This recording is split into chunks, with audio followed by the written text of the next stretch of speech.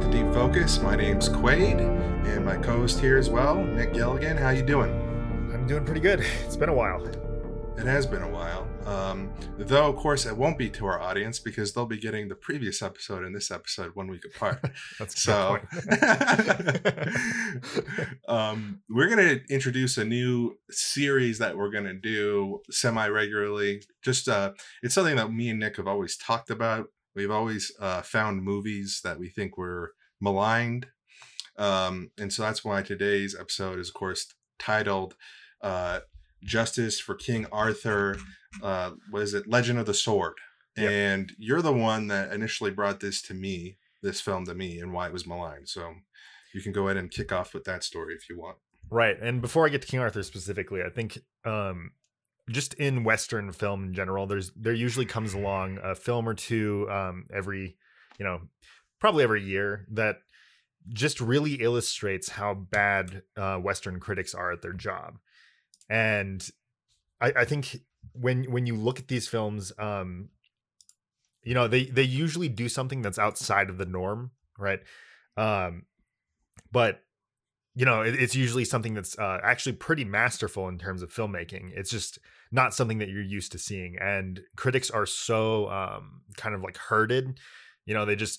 They're like following the leader essentially. So they got to go with the flow in terms of what public perception of a film is. So like when something isn't immediately accepted, it's hard for them to come back and recognize what this film did.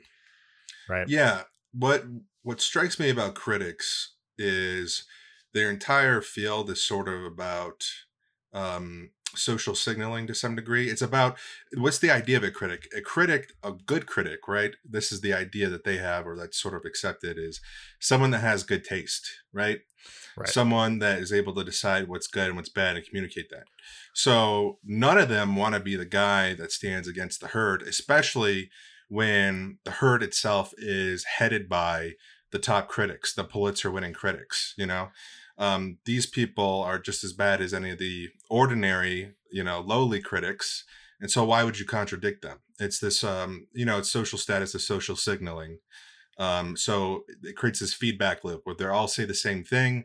And then really what it comes down to is how original or snarky they can say the same thing. So when a film starts getting piled on, it's just a horrible feedback cycle. And we've seen this with a lot of films. And it's funny because a lot of these films will have good reviews by the audience. In fact, that happens a lot nowadays, where you'll see favorable Rotten Tomato by the critics and disfavorable by the audience, and vice versa. Right. I think this has a 7 out of 10 by the audience, which I would say is a lot more fair. Yeah. When you see something that kind of illustrates how Rotten Tomatoes and just internet criticism has kind of changed the face of criticism, in my opinion, is that if you look at films that were if you look at films that were of this vein, that were initially panned and then came back and people were like, wait, hold on, this is actually really good. Those have like 100% on Rotten Tomatoes. Like pre Rotten Tomatoes existing, right? And that's kind of where I make this distinction that like a lot of these critics do just follow the herd, right? Because if a movie really did break form, did kind of like bring something new to film in general, right, you wouldn't have 100% of critics on board with that. Yeah. Right. It's contradictory to the very idea of it. Like they're supposed to be almost to like the aristocrats of taste, but as opposed to that, they literally are finding the mainstream. Right. That's what their entire... Right. And now that they know that they're supposed to like that movie, like years later, they all, say that it's a masterpiece. Right. Yeah. As far as this film's concerned, I would actually say that this might be one of Guy Ritchie's best movies. I would say that I think that it might be a masterpiece. I'm not quite sure yet. There's like a couple things here and there I would have changed, but nothing crazy. Just like a few lines here and there, and maybe like a different shot once in a while. Mm-hmm.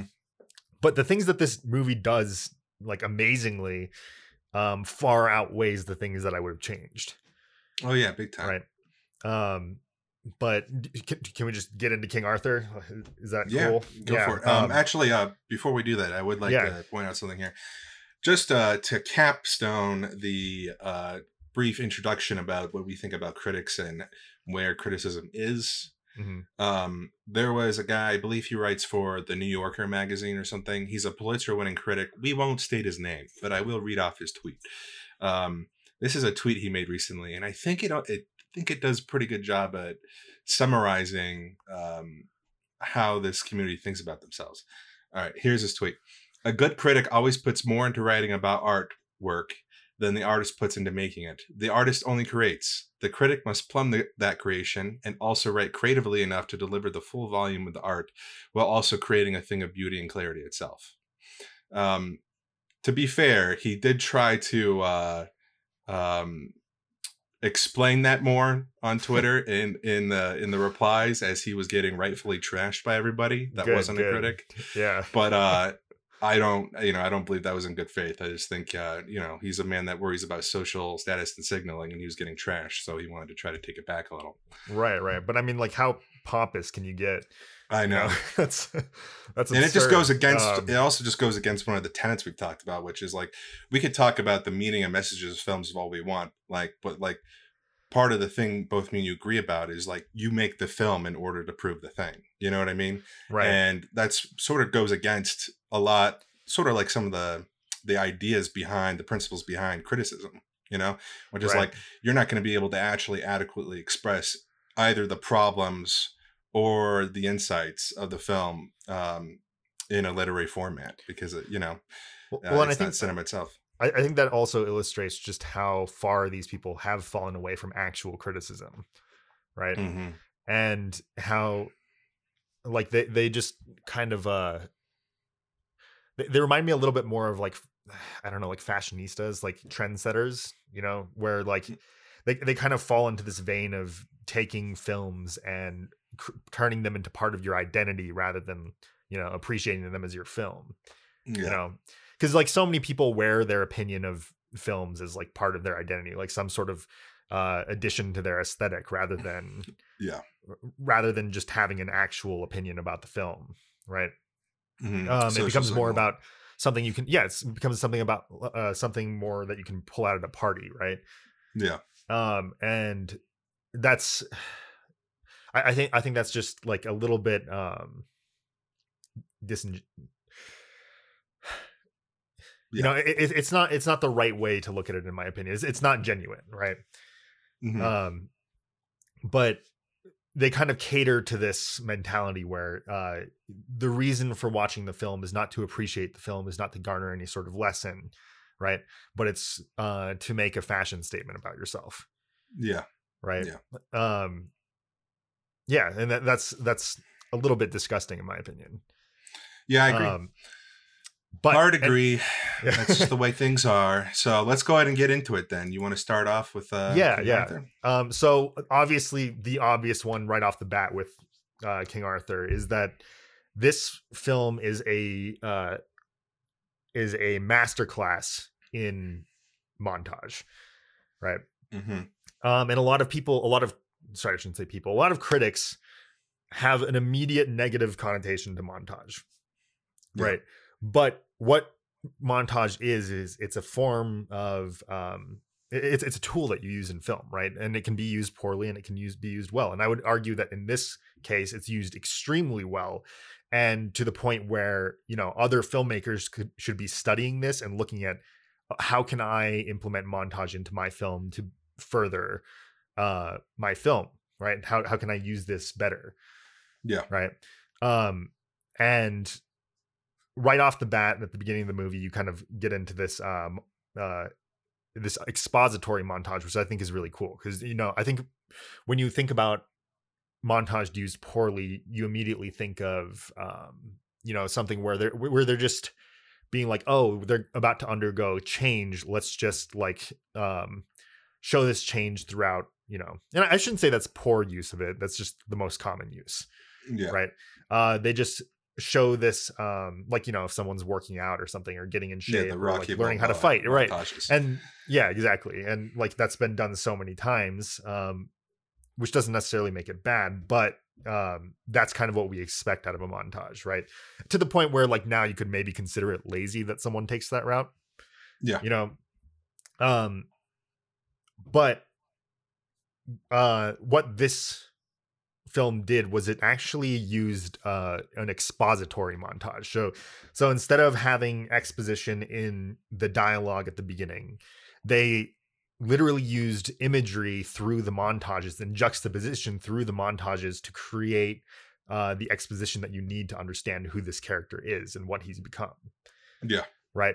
And that's fucking amazing. And throughout, like, it's what's crazy about it is how well it worked, in my opinion. You know, how powerful that type of exposition is, right? And we don't really think about exposition as having power. Like a lot of writers and critics think of it as something that you have to just get past, right? Yeah. But I've always, you know, if you've been listening to this podcast for a while, I've always been a huge proponent of good exposition. Like if exposition can be fun, it should be, you know. Yeah. And there are films, you know, like we've talked about before, like a lot of David Fincher's films, right? They purely revolve around exposition, you know. But in this situation where, you know, Guy Ritchie, I'd say his films don't usually favor exposition, right? It usually goes more towards that moment to moment kind of interaction between characters, and that's kind of what it thrives on. Yeah. Right. But having exposition like that really pushes this along, especially since, you know, its insight is about King Arthur and, you know, mainly what it is to be a king. Right? To back you up a bit about the critics not getting montage, generally having a bad reaction to it, I saw a review somewhere, I don't think it was on Rotten Tomatoes, preparing for this, where someone said, and I immediately thought of montage as well in response to this, you can tell they cut so much out of this movie. And I was like, no, maybe they're just making montages. Maybe there's just like a shit ton of montage in this, you know? Yeah. But that's an interesting, you know, to sort of add on to what you're saying. It is right. interesting that I've actually noticed that a lot with critics response. is like they'll say things that make it obvious that they don't understand the tools that filmmakers use in films, right? There was one, I think it was a CinemaSins thing, right? But he kind of gave Interstellar a ping for catching up to the drone too fast, right? Wow. When it was clear that they just, you know, cut forward in time, right? Because like no movie is made in real time, right? Yeah. But he saw it as a bad thing that they didn't show it in real time, and that just baffled me, you know. Yeah. And I think a lot of these critics just well, that's CinemaSins in a nutshell. Don't you understand that movies aren't real life? Lol, isn't that so funny? Movies aren't real. Go ahead. Well, I think that's something that I see a lot, is that you see critics mistake their lack of understanding of methods used in film to tell the story, and they treat that as something that's wrong with the film and not wrong with themselves, right?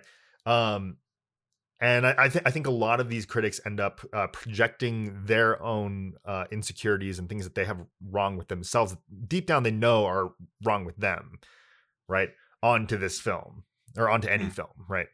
And it's funny because I think that these films that kind of break the mold act as kind of mirrors in that sense, right? Where you can really say anything about these types of films, especially if like you don't understand it at all, right? And it ends up just showing showing what's wrong with that person, right? And like I think what pissed me off right off the bat when I saw this movie the first time was I was actually in the theater with a critic, and I saw him, like he had watched the beginning intro scene for this film, right? And throughout the entire growing montage, I saw his face buried in his notebook taking notes. Yeah. Right.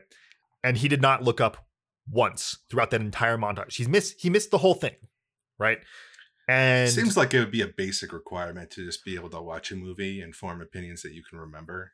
right, Um, right, exactly. Like if you need to actually write down what you're thinking during it, like maybe you're in the wrong field, yeah, right? But yeah, no, when that was happening, and like I saw him miss that whole thing, and like I heard him scoff a couple times during the preceding scenes, right?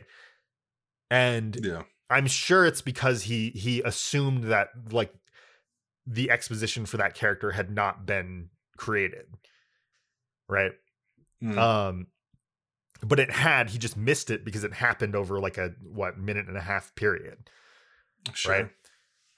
Which he assumed was just the title sequence, I guess, and just like buried his head in his notebook. Hmm.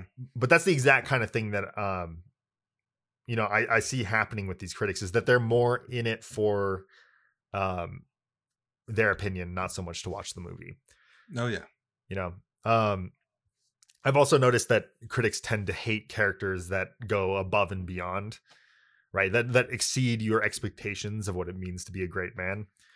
sure, They want people to be rotten and weak on the inside, right? sure. And I would say that like in this film, Arthur does go through a lot of you know he does go through a lot of weakness, but I think it's weakness 10 steps above where a lot of these people are, right?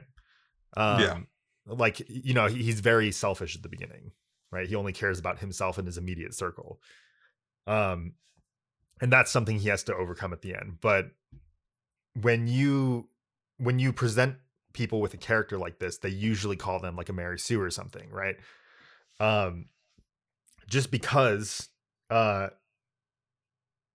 their goal of who they want to become is far above what these people could even imagine, right? sure. And it's hard making films like that because you are talking about people that like 90% of your audience will not relate to, right? And like when you make a movie about fucking King Arthur, right, one of like a king that's has a legend Yeah, surrounding his name, you have to go above and beyond with this character. You can't just sit there and pretend like he has the same weaknesses as the rest of the 98% of the world, right?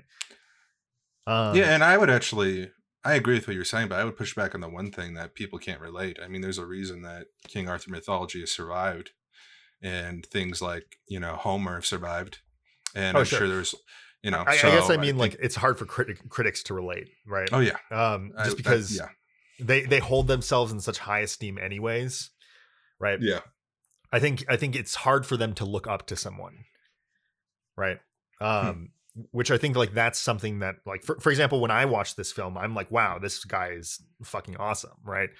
And I look up to that and ask myself how I can be more like that in my day-to-day life, yeah. right? I agree with all of Um, this, but I would also point out that I think there's some even more simple things of why they reacted to King Arthur the way they did, where Sure. pretty much if a movie just has CG, there's going to be like Yeah. it's as simple as that. There's going to be critics that are going to take a swipe at it for that reason alone. Sure, If the movie is more of a blockbuster, there's going to be a good amount of critics that are going to be, more inclined to take a swipe at it for that reason alone. And I Yeah. think it goes back to the social signaling thing of being able to say, I have rare and obscure taste. And, Sure. as opposed to this this is puerile. It's too, it's for the masses, it's lowbrow or something. Right. But I would actually say being lowbrow and highbrow is fine. You don't want to be middlebrow, and that's where most of these critics fall. Right. But yeah, so go ahead, continue on. yeah, also another thing that I think hurt this movie a lot was the trailer. I don't know if you saw it, but I like the trailer. The one with the Led Zeppelin, the music that's like that breathing. Yeah, I like that. No, not the music that's in the movie. Like I think they had like an actual rock song. I remember a trailer that used that music that's in the movie. Yeah, that would be and I fine. liked it. But in theaters, there was a trailer that I think it was like their first trailer that they put out, and it was using some classic rock, and it made the film look like a B movie. You know, and after I saw it, even I was like, oh shit, like this is gonna be a bad movie. And then I went and saw it, and my impression was immediately changed in the first minute and a half. Sure. But I don't think a lot of critics aren't there to change their mind, right? They're there to go in and substantiate what they already believe is true about the film. Mm-hmm. And that's another thing that, like, I've noticed that any film that has kind of like a little bit of a crappy trailer, you know, or not even a crappy trailer, but a trailer that doesn't substantiate what the film is, right? Yeah. You have kind of a backlash when this actually happens, and I think this is a problem, not with critics but with marketing departments, right? Where their whole goal is to get butts in seats, and they will do anything they can to do that, right? So but I should say they have this more like broad mentality where they're thinking, oh well, people like this type of movie more, so we're gonna make it look like this type of movie that'll get more butts in seats. Yeah. Right. And people get there and they get disappointed because they're not receiving what they expected. Right. Yeah. One movie that I actually always point to for this is Drive, right? Where big time. There was an initial like knee-jerk reaction where people didn't like that movie opening week just because what the trailer it was purported as like an action crime film, and right, it was like, you know, like not that at all, right? No. But that's one of my favorite movies of all time, and I think it's one of Refn's masterpieces, right? But like that trailer made it look like the Fast and the Furious, right? And honestly, I can see why people would walk in and be a little upset because they were coming in to watch this driving action movie. Cars, exactly. Right? And there's like maybe 30 seconds of driving in that whole movie. Right? There's the opening sequence, and that's about it, really. Right, you're right. And then there's like a 2-minute chase sequence later. Yeah. It's nothing, right? Turns around a corner really fast, another car flips, and it's over, you know? Right. So. And I think that's something that should have been done in this movie. Like if this was presented to be more Guy Ritchie-esque, you know, and not this kind of like there was a trailer for the World of Warcraft movie that came out at the same time as the King Arthur movie, right? And I shit you not, the World of Warcraft movie looked better in the trailer. But just because, like, you know, they went with more like traditional fantasy music and stuff like that, and that's something where, like, you know, I was just baffled that they didn't use Daniel Pemberton's score here in that trailer one after like they did the next trailer. That's good, because like that score, the score is another thing that I think this movie is revolutionary in, right? Yeah, this score very is good. Fucking amazing, right? It's very, very different in terms of what you expect out of fantasy films. But I think I personally think that is what made Guy Ritchie's aesthetic work in this respect, was the score, right? Like if it didn't have the score, I feel like it would have maybe clashed a little bit, right? But bringing this, actually, if I can bring up another movie, the Robin Hood movie that just came out recently, they did a similar thing to this film where they kind of one with Jamie Foxx. Yeah. Okay. That brought this modern aesthetic to Robin Hood, right? Yeah. But the way they did it in Robin Hood kind of clashed a little bit, just because it didn't really feel like it had a place, right? It didn't have it felt inauthentic for a Robin Hood film, right? you know? Right, and it was in like the costume design, in the speech, that kind of thing, and like that kind of thing made it feel a little bizarre, right? Whereas putting that modern aesthetic into the editing and the score, right? That's what I thought really did this film justice. And I think those are out of everything in this film, I think the editing takes the cake for Oh yeah, big time. yeah, like this is a masterpiece in terms of editing and a masterpiece in terms of the score, right? And if you're going to watch it for any two things, watch it for those two things, right? And watch it for Jude Law, because Jude Law is amazing. Oh yeah, his performance is amazing. Yeah. I love Jude Law. I mean, it's always amazing, but in this as well, it was also amazing. But honestly, the acting across the board was really good. I thought it was cast really well. One thing that I really, really loved about this film was how they did magic and how they didn't explain it at all. Right. Mm-hmm. I love that. I love that so much. There's a huge trend among fantasy in general, fantasy novels as well, to sort of walk away from like the classic rendition of magic, which is, you know, someone says a poem or just has the power to do it, and try to sort of create like quasi-scientific systems to like explain why things are happening. And it's like, that's fine if it's done well, but I've always had a favor, you know, my favor goes towards the older way of doing it. And I think it's refreshing. Well, and what I think about this is that like they don't like he does have reasoning for how the magic works, but he doesn't explain it to us, right? Yeah. But what's cool is that he does use juxtaposition throughout the whole movie, so you can actually garner a little bit of how this magic actually works, right? But it still doesn't explain like how it works, right? You just know like what some of the rules are, right? Like for example, he uses the same camera move and the same type of structure to teleport someone, right? People are teleported exactly 2 times throughout this movie, right? And it's always within a round structure, and the camera is always spinning around them, and the background changes as we spin, right? But I think that's cool because it's reminiscent of the whole like Fae mythology thing, where like, you know, you never want to step in a circle of like mushrooms or something, you know, because it'll like quote unquote teleport you somewhere or like bring you into a different world, right?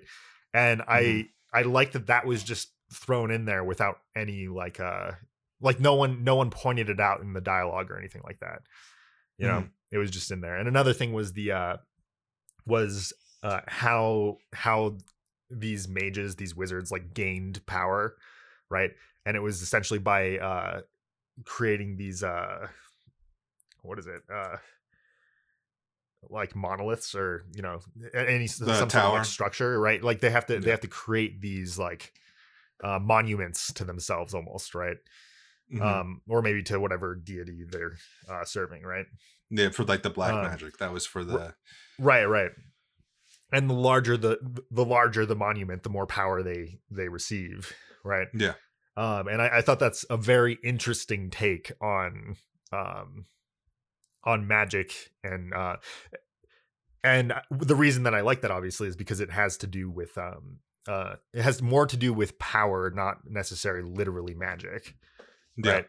It was also contrast, because if you looked at the good mage, her power was sort of natural, you know, it had everything to do with nature and animals, whereas his was sort of like this industrial, this sort of false thing. Right. So it's a nice contrast, but go ahead. But I loved that, you know, when you take a step away from like, you know, explaining all the intricacies of how that magic works, you end up being able to bring it closer to you know, something in the realm of symbolism, right? Where you're using it to represent something in our world, and in this case, it would be power, right? Power, influence, that kind of thing. And you see this guy essentially like sacrificing everything that's close to him, building these monuments, taking over empires, right? And it gives him this magic, right? And in a sense, it's almost like power made literal. Yeah. Which I think is really interesting. And something that did this really well was the old Star Wars films, right? Where like, you know, the original trilogy, the Force was kind of this, you know, it wasn't representative of the same thing, but you know, it was not explained. It was definitely looked at as something that was symbolic, right? Whereas I feel like it was I think that was the whole when the episode 1, 2, 3 came out, everyone had a bit of a backlash towards midichlorians, right? And I think Mhm. that's actually where that came from, is because like it almost takes away from what that Yeah, it's the scientizing of a magic system, Yeah. right, and it takes away from the symbolism behind what you're trying to actually show about that, right? Yeah. But in this film, like that's kind of what I wanted to see more of in this, and not to say in this film, but like I'd wish they had been able to continue the series and show us more of this world, because it's extremely interesting in my opinion, right? This kind of like well, it was set up for a sequel.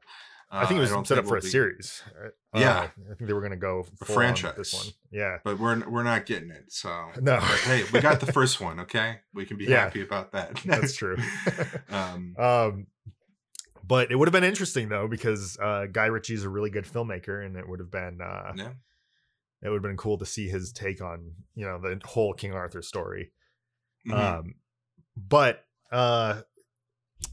yeah, no, I really loved how they showed magic in this. The sword was extremely interesting. To touch on your point from earlier, I think one of the things that that was like a little worse about the film was just their use of CGI, right? I think I think what they tried to do was you know that scene in 300 where they're like taking on the Persians at the beginning, and it's like zooming in and out, going in fast motion to slow motion. The first scene where he uses the sword powerfully. I think that's essentially what they were trying to do, but Zack Snyder just kind of like nailed it with 300, and like this was I felt like theirs was a bit of a pale imitation. I will say though that talking about the CG, it was sort of generic. It wasn't bad, it wasn't fantastic either, but there was a lot of very interesting, and a lot of this had to do with editing, a lot of very interesting visual effects they did, and just like shots where you couldn't necessarily quantify it as CG, and also just like, I guess you could just call it cinematography. Some of the shots they did to heighten them like running away and running towards people. Oh, I love that. Yeah. Also, they had a lot of different kinds of close-ups on faces where they would sort of almost dislocate the head outside of, make the foreground and the background almost on different planes, like they weren't connected in terms of the motion of the frame. Right. There was lots of stuff like that, very masterfully done in that regard. I liked all, and this film is littered with that kind of stuff. So I like it when there's an abundance in something. I'm a maximalist. Okay. Fuck minimalism. When you go for something, you should go for broke. And Guy Ritchie does that every time. And so I just like seeing a film that's just saturated in that kind of stuff. And it's done very well. Right. So. Yeah. But I mean, this is very much a Guy Ritchie film. And I think like week one, I was looking at a lot of the reviews, and it was talking about how the film, like you were saying, it felt like there was a lot cut out. It was moving too fast, all that kind of shit. And I go to these critics and I see that they rate Snatch a 10 out of 10, and I'm like, it's so the same thing. Like, it's so bizarre to me that like these people can compartmentalize that much. I know. But yeah, it's also just the having to be like, it's good or bad. It's just like, and like something like Rotten Tomatoes only, it only exasperates this problem. This is why I've never liked, the rating systems of critics, because that's what essentially just gets focused on, and then that ends up reflecting back into the actual criticism, the actual writing of the critique itself, and it just becomes so black and white. But but go ahead. But anyways, I honestly think that critics don't really like Guy Ritchie. I think they see him as too over the top in general, which is absurd to me. Like I think he's great, but I personally think that this was his style, just perfected to such an extreme, and also within a fantasy movie, which I never thought that those two would be the things that meshed.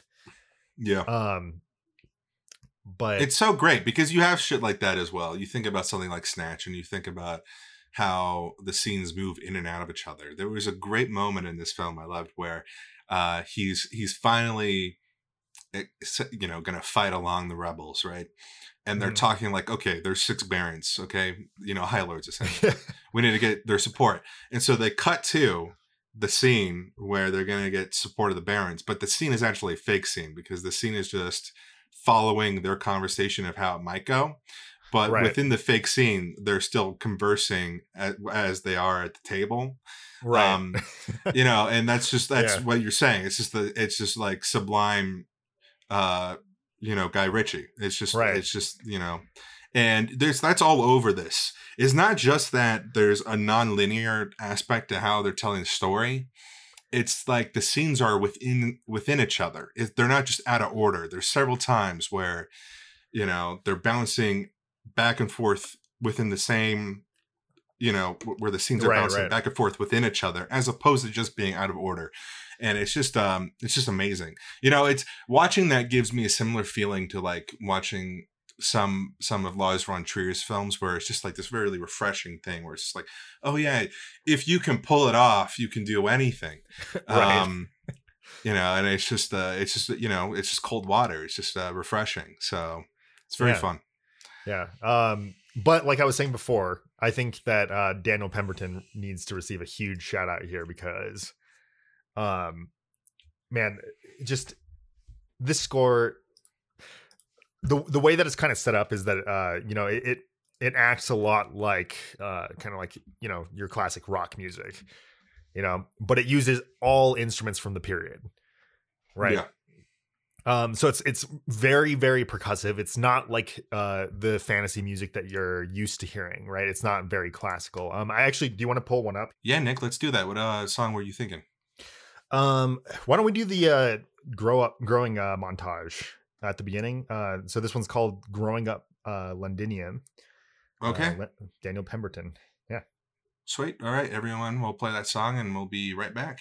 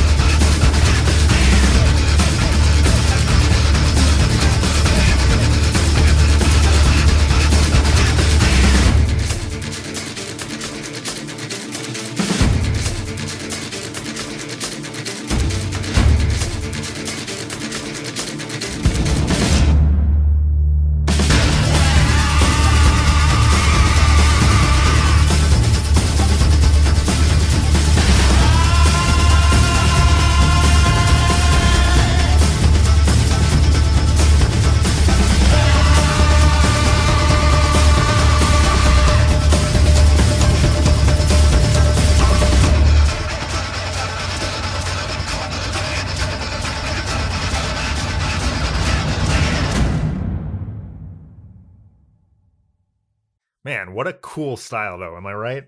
Yeah. Yeah. Man, that song, man. No, Anyways, but we're back.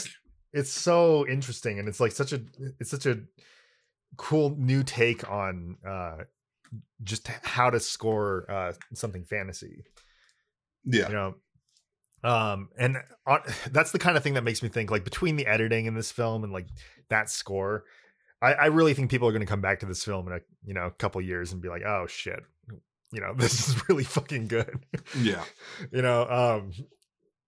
And I don't know, I just think there was a lot of reasons before this movie came out to write this movie off, and that between that and just like the fall of the herd mentality and critics, it's no wonder why this movie got panned.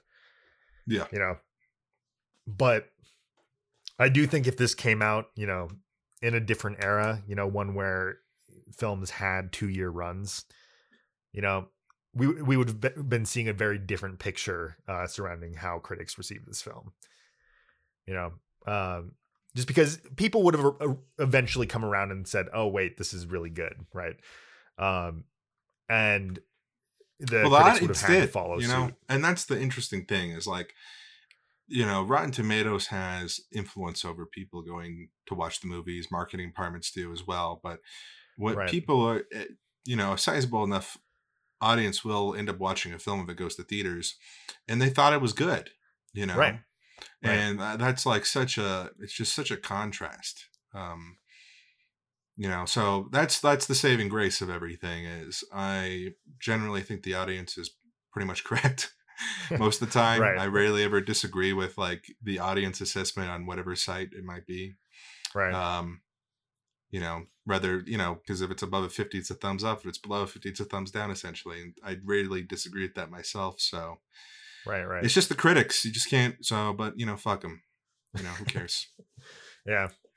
Anyways, do you have more to talk about in that vein, or should we do the insight as you see it?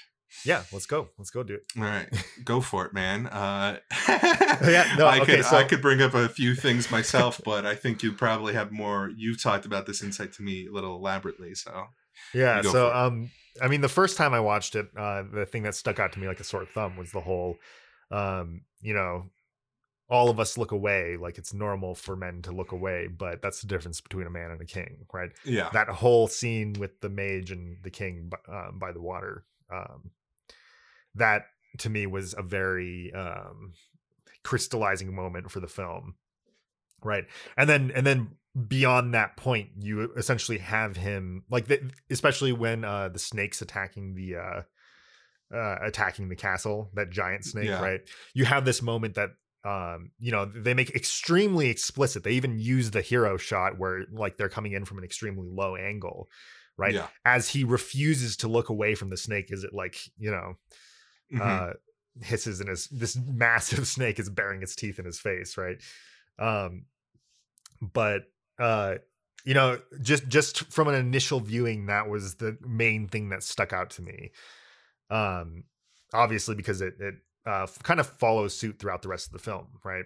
Even in his like flashback later, we have this moment where the his kid version of himself, who we know closed his eyes, didn't look, and floated away on a boat, opens his eyes, which didn't actually happen, right? And sees his father being killed by his uncle.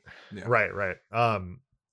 And these moments really indicate that, like, hey, this theme is extremely important, right? In terms of the insight for this film. And I think it was on my second viewing, and we had a conversation about this, but how there's this kind of monologue at the end, how Arthur kind of expresses to Vortigern that he's the reason that he even exists, right? That he essentially, through his great evil, created him, right? And this is summed up in this final line of this monologue that he whispers to him that I missed the first time, and the line is that you make sense of the devil. Yeah. Right.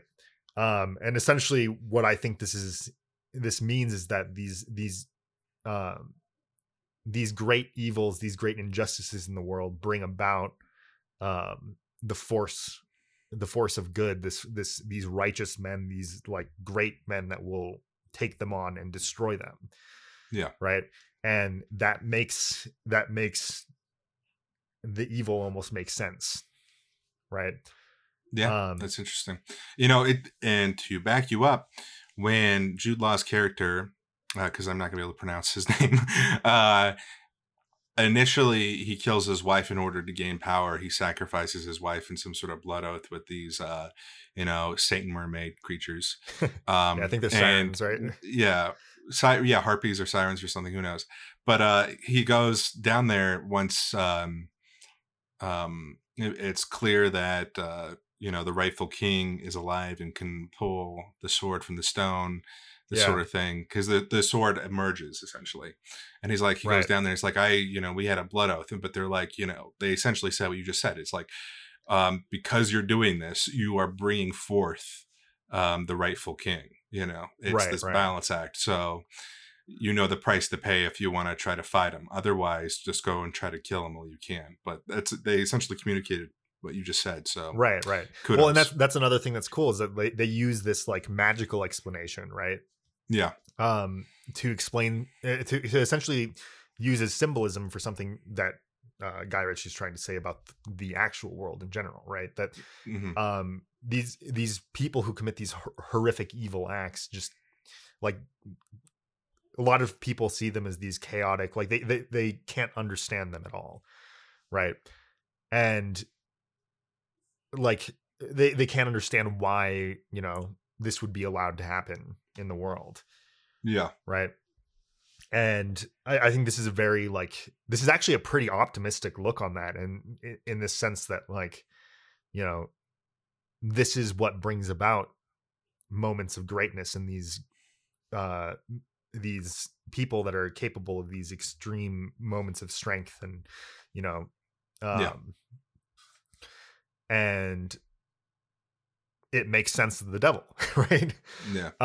And it's cool. Like that's actually indicating what we were talking about a while before about how like magic in this film isn't really explained at all, right? It's just kind of stated. It's just kind of done, as if that's how things work. And it's symbolic of how these more micro functions of the world work, right? Yeah, sort of morality. It's almost like a representation of morality. Right. So yeah, but yeah, it's a simple one, but it's very good and it's very well done. I think we need that too, especially these days. And like it might be simple, but I feel like it's also something that a lot of people don't know these days. No, I agree, but I mean good things by saying simple. So sure, right. But it like, I don't know. I think this film was done extremely well. In terms of what wasn't done super well, I'd say that it's like just the CG. I think I understand the use of CG with the sword, where they kind of wanted it to feel unnatural, right? Because it was supposed to be this legendary sword that wields some sort of magical power, right? So they wanted it to feel a little. Obviously, they wanted it to feel unnatural because of the effects and stuff that they put on it. But I think it would have been cooler if instead of copying 300, they just, tried to do their own thing. Yeah. No, I agree. And then I think some of the lines for the mage were just like the English was too proper. What you said, what you said about acting, all the actors are great. I wasn't going to bring it up, but now you're bringing it up. I was like, yeah, except for maybe her. Maybe it was her dialect, like you're saying, but yeah. Well, that's what I think it was. Where there was kind of this disconnect for me between how well put together her thoughts were in terms of like how the English was actually strung together versus her very obvious. I mean, like she's probably pretty good at English, but it's obviously not her native tongue, right? And I feel like her lines were written as if it were her native tongue. Well, that's what I was wondering as well watching. I was like, is she trying to put on some sort of accent? I don't think so. Well, and I think that could also be it. Well, I don't think she is, but I think that's what is creating that thought, is that like the lines are a little too like familiar or like native sounding, right? Mhm. For that accent. So a way and that like could have been fixed is to write it as if it was more of a second foreign, yeah, second like language, a second, a second language, right? Where it was just this. She was trying to communicate these ideas that were like, that she obviously knew in her native tongue, but was a little bit harder to communicate in English, right? Yeah. And what I would have done personally is when I cast that girl, because I think she was a great fit for the character, right? And Mhm. she did extremely well in her acting in terms of like, I'd say like casting 90% spells of and the shit lines like that she was, that. yeah.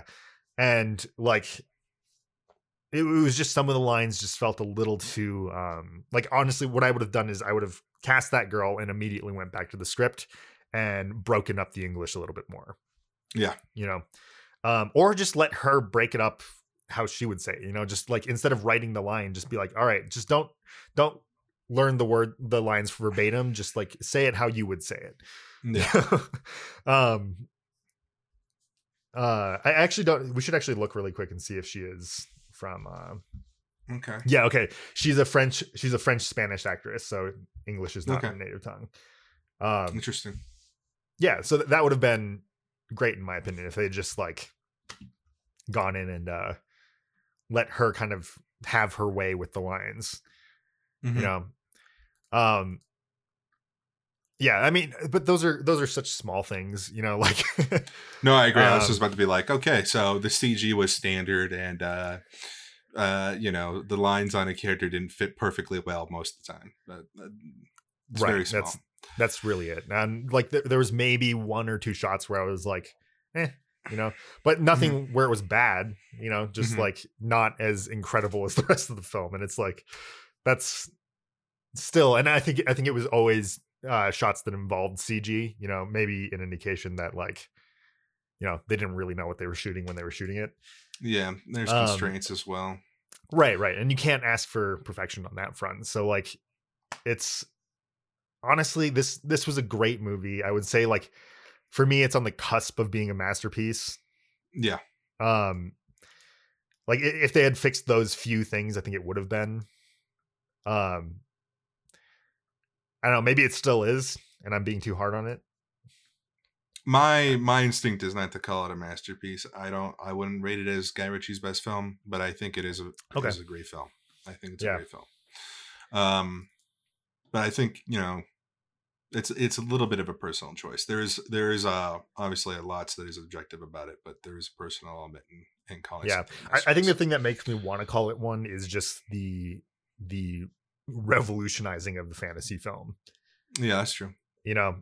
Just whenever someone does something that's so like fresh and new like this, it makes me want to give it more brownie points. No, I agree.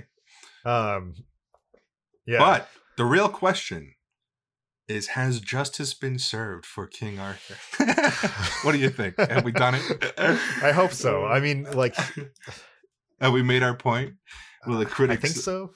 cry? Will they wail? And will there be wailing and gnashing of teeth of the critical class? I don't think you can ever rip them from their delusion.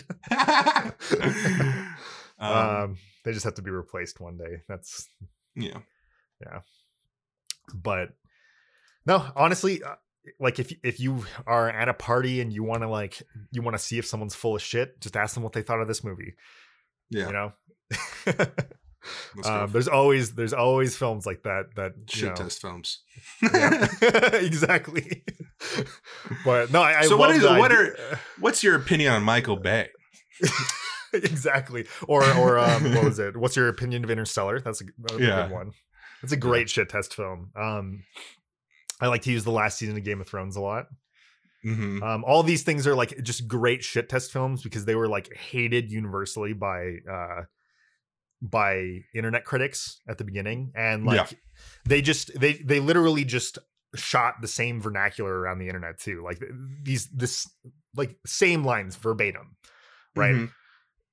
Throughout all of them. And like when you're at a party and you're trying to shit test someone to see if they're full of shit, like it's so fun to just ask them what they think of these films and just hear them regurgitate these lines that you've heard a million times on the internet, right? Mm-hmm. And it's just it's a great way to see whose opinion you should listen to and whose opinion isn't their opinion at all, but an opinion that they just copy pasted into their brain from the internet. Yeah. Not to be a complete dick, but it's how it is. Yeah, it is how it is. All right. Well, that was the first episode of Justice 4. And we'll be continuing this. We'll do it again for other films. We have two more films, which we will not tell you that we are thinking of doing. And I'm sure there'll be many more to come. So, but we'll be back again in a week.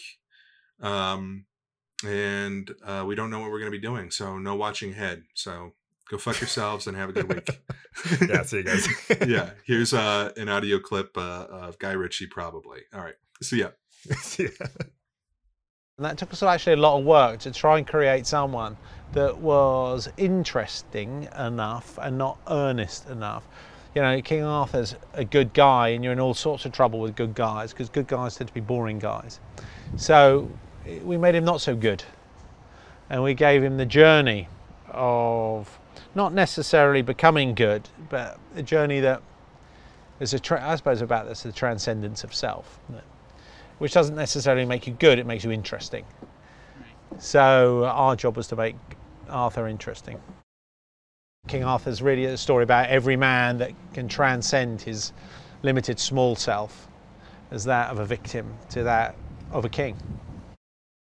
Charlie and I understood what we wanted King Arthur to be, and I had a vision, then he joined that vision, and then within that vision he brought his own nuance and personality to it. But we understood a sort of frequency of a personality, if you will, and we had a shorthand to that, so we both knew what we wanted to sort of extract from that character, and he was just incredibly efficient about making that manifest. Joby brought two things to the equation, to the story, and that first off was the fantasy aspect, and second off was diluting some of the characters. The problem with the Arthurian legend is it's so dense. Within 2 hours to try and condense all those characters just meant that it was too rich a stew to eat. So you take out some of the ingredients and put in the fantasy aspect. They were sort of fundamental components that I think have made the film, firstly, possible to make, and secondly, just added enormously to the entertainment factor. I mean, I like entering new genres, so it was a new genre for me, and it was refreshing. The film had gone, the tone's wrong. So right there and then, 5 seconds before we're about to start filming, we go, I think we'll throw that out the window. What we'll do now is this, that, and the other. And it took us all of 30 seconds to come up with a new idea, and it's a completely new idea. But the film had dictated that we were going in a different direction. And as I say, our job really was just to be sensitive to that and go, that's not our tone anymore. And is that the reason why the romance ultimately was cut out of it? Because it's funny, now having seen the movie, I can't imagine that that plot would have I'm quite worked. enjoying this interview, aren't you, Charlie? Because there's a catharsis taking place in this. Because Charlie and I haven't really, we're obviously aware that the romance evaporated, but that's exactly why the romance evaporated, is because the movie didn't want it. We went into it with quite a traditional point of view, and as you go into it, the movie was it was going to reject it all day long. It was, and as you say now, it seems absurd that we had this rather traditional romance that was going through there. But it's a very, actually, as I say, we haven't talked about it, and that's the most eloquent illustration of it.